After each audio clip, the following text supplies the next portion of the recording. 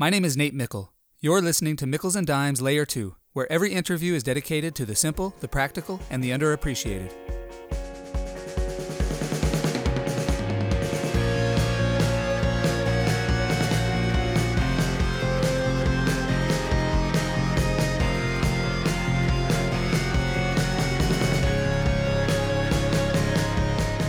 Sue Ashford is a professor at the University of Michigan Ross School of Business, where she has served as Senior Associate Dean, Faculty Director of the Executive MBA Program, and Area Chair of the Management and Organizations Group. Sue researches leadership development and effectiveness, persuasion, job insecurity, and individual proactivity, and currently she is researching how to thrive in the gig economy, which is the topic of this episode. Sue's research has been covered in the Harvard Business Review, the Washington Post, and New York Magazine, among others, and Sue has served on the editorial board of the premier academic journal in management. In 2002, Sue was named a Fellow of the Academy of Management, recognizing the top 1% of scholars in the Global Professional Association of 20,000 professors and practitioners. In 2017, Sue was awarded the prestigious Career Achievement Award, and in 2020, Sue won the Lifetime Achievement Award from the Academy of Management. As a teacher, Sue focuses on negotiation skills and persuasion, and also teaches in two programs aimed at accelerating careers for women, Ascending to the C-Suite program for Inforum and the Leading Women Executives program in Chicago. Prior to joining Michigan, Sue was a professor at Dartmouth, and she received her master's degree and PhD from Northwestern University. In short, Sue is an academic superstar. I hope you enjoy learning from Sue Ashford today, because I certainly did. Sue, it's great to chat with you today. We have a mutual friend in Julia Lee Cunningham.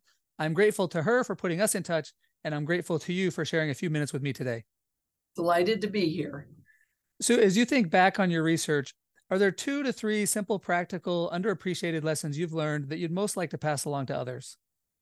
I actually can give you 4, and they all come from one study.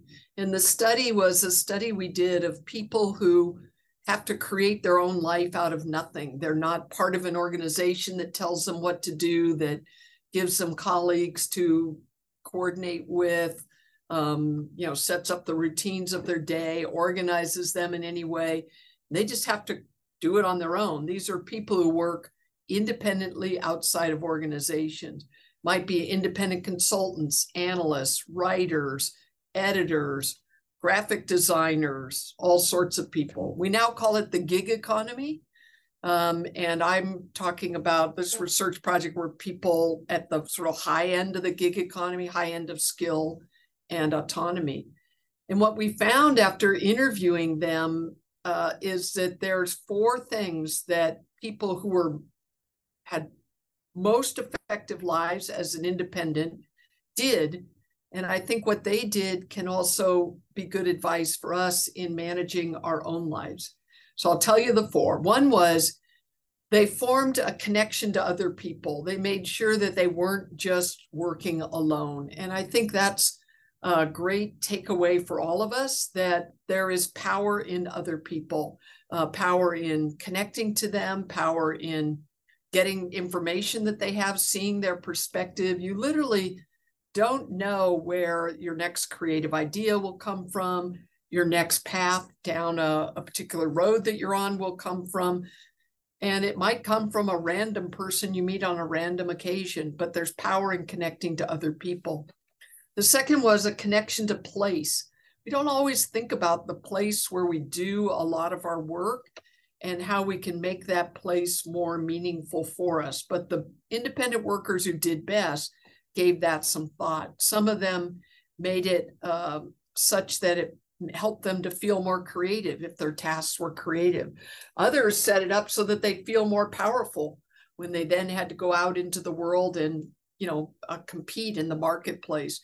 But thinking thoughtfully about your workspace in a way that gives you well-being and also amps up your performance is something you can control that can make a difference. The third was routines, or if you wanted to put it in a P word, it would be practices. But getting routines to work for you and make your life easier.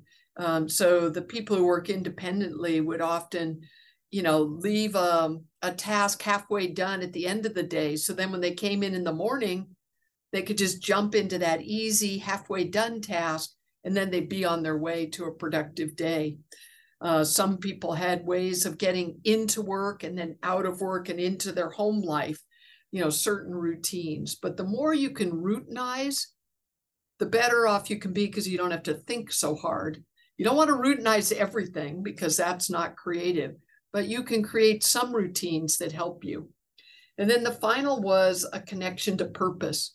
People who had a sense of the why that underlay their work, why they're doing what they're doing, why they're doing the consulting they're doing, why they're making the art they're making, why they're doing the writing they're doing, had a sense that allowed them to decide what clients to take, what clients to ignore, but also gave them a sense of, motivation when things got tough. So if you understand the why in your work, whatever your work might be, even if it's in an organization, that can be super helpful to you. So these are lessons I pass on to my kids sometimes. Well, think about that place where you're doing the gig work you're doing. I pass on to other people. Think about, what is the why behind the work that you do? Why does it matter to you? And something I use in my own life. My goal of trying to help people to be maximally effective in their organizational lives has sustained an entire career for me. And when things get tough or I get scared about doing certain things, I think about that underlying purpose, and it helps me to be braver and also feel more motivated. So that's 4 things that I would pass along based on that one study. Oh, these are great. So I've been thinking a lot about frameworks recently. So in consulting, and then even just talking with students when they, ask for help thinking about their career, and rather than, give them a personality test and try to predict or try to tell them, which field to go in, I try to think of what framework would be helpful. So one of those frameworks that I talk about is, autonomy, mastery, and purpose.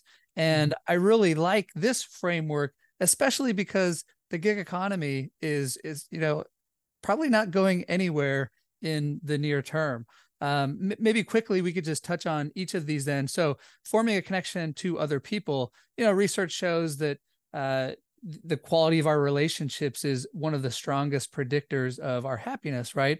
So I think it's a really important piece that I could imagine as a gig worker, it can be easy to underappreciate. We just think like, oh, we have all this autonomy. So, and I'm not part of this organization. So maybe I just like to go alone, or I can go alone. But I think this is really important, that your work shows that even if you're part of this gig economy working independently, it's still important to connect with people. Yeah, we can get so busy just doing the tasks that make up our lives that a week can go by without you having a significant human contact with anyone. So, and I think that's true in the gig economy, and it can be true in the work world as well. Yeah. So just remembering the real value, both for your mental health, but also for the tasks you're doing, the productivity you're experiencing, that kind of thing can matter. One of the themes of this podcast is focusing on underappreciated lessons. And I think that's, a perfect fit for this. Is we can underappreciate as we get going in our work, especially with COVID. Like, I think there was one point where I didn't leave the house basically for a week, part of it because I was sick. But the way the workforce has changed has allowed us to become more isolated. And then connection to place. So as you think about your workspace, how do you think about this when you're doing your work? And maybe it's not entirely relevant to you because you're part of an organization, but then again, as professors, we do have quite a bit of autonomy in how we go about our work.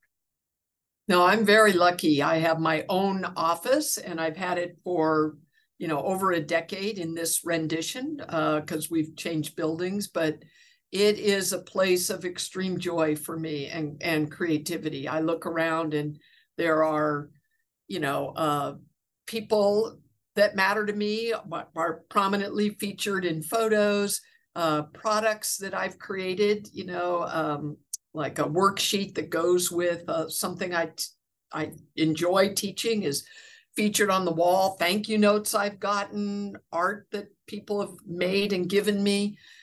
So yeah, it is both set up for efficiency, but it's set up to evoke my best self. And that's what I want to bring with me into the work that I do. So I I love my office. I came here during the pandemic, but it's a lot of people don't want to go back. I love it. It really tells me who I am and what I should be doing every day.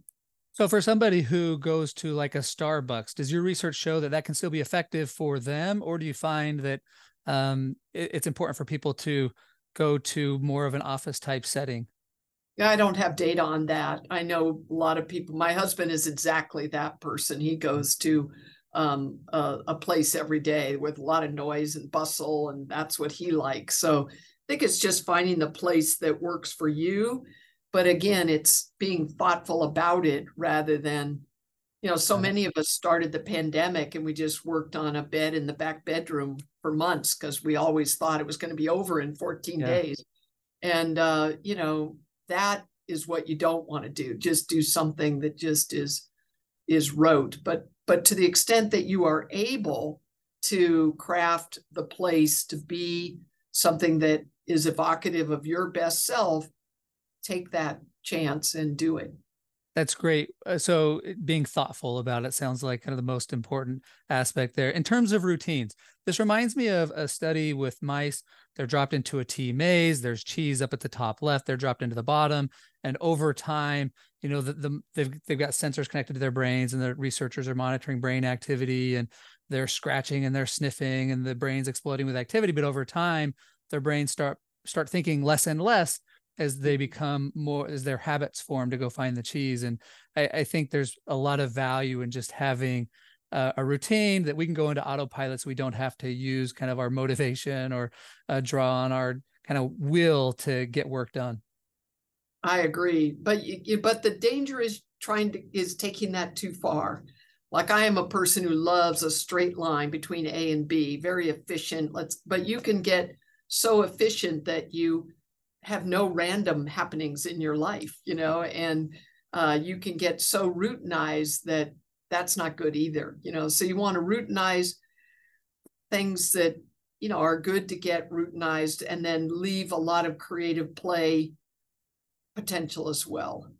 Yeah, great. So finding the right balance there. Well, lastly, then you said connection to purpose. I asked my students in ethics to share what do they want to accomplish in life. And oftentimes there's, a handful that just really want to make a lot of money and retire. And to the degree that they're doing that to create connections and contribute in the world in other ways, maybe that's a great approach. But I think when the approach is just make money, I think long-term, that's not the recipe for satisfaction or overall well-being and happiness.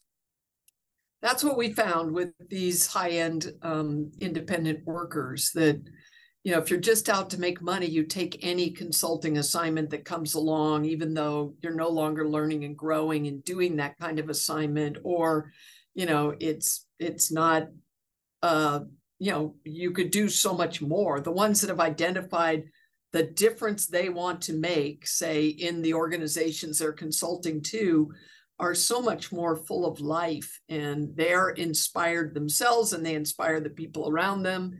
And it just seems like life on a higher plane if you can get there. And, as I said, personally, I've just found it's really helped my life to have that sense of purpose. It's not that dramatically different than, I don't do anything that dramatically different than anyone who's a professor who wasn't connected to that sense of purpose. But I think I feel differently as I do it. And I'm hoping that I have more impact because of that. Well, Sue, these are awesome lessons. This is a great framework that I look forward to using, applying, sharing with my students, my children. Just want to thank you for coming on today. I will say, when I was in high school, the very first recruiting football letter I got was from Michigan. I applied to Michigan Law School and was admitted, almost attended there, applied for a postdoc at Michigan at Ross, interviewed there. So I've always felt connected to Michigan. They came and played Notre Dame when I was there, and my wife and I were there sitting right next to the band, and we love the Michigan fight song. So thank you for coming on today, and go Blue. You're welcome. My pleasure. Thanks for listening to this episode of Mickles and Dimes. I love the framework that Sue shared today for how to thrive in the gig economy. First, connect with other people. There is power in connecting with other people, in seeing their perspective, and in generating new ideas. We can get so busy with our work that we don't take time for significant human connection. So remember the value, both for your mental health and productivity, of connecting with other people. Second, connect with a place. Be thoughtful about the place you choose to work. For Sue, she has created a place that inspires her, full of carefully chosen pictures, thank you notes, and products she has created. Her chosen place reminds her who she is and what she should be doing. Third, create a routine. By creating routines, we make work and life easier for us. The more we can routinize, the better off we can be because we don't have to think so hard. Of course, we shouldn't take this too far and eliminate all randomness from our lives, but those who thrive in the gig economy establish routines. Fourth, connect to a purpose. Having a purpose helps us choose work that will maximize our well-being rather than just maximize our income. By having a purpose, we also increase our motivation and inspire ourselves and others. In summary, to thrive in the gig economy, remember the framework of people, place, routine, and purpose. It's a simple idea. Please take it seriously.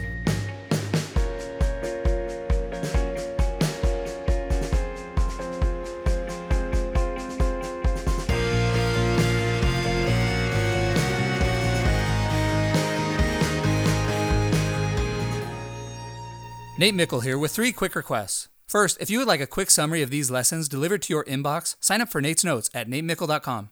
Second, if you enjoyed this episode, please share it with others. And finally, if you'd give this podcast a 5-star review on Apple iTunes, I would really appreciate it. Thanks for your support.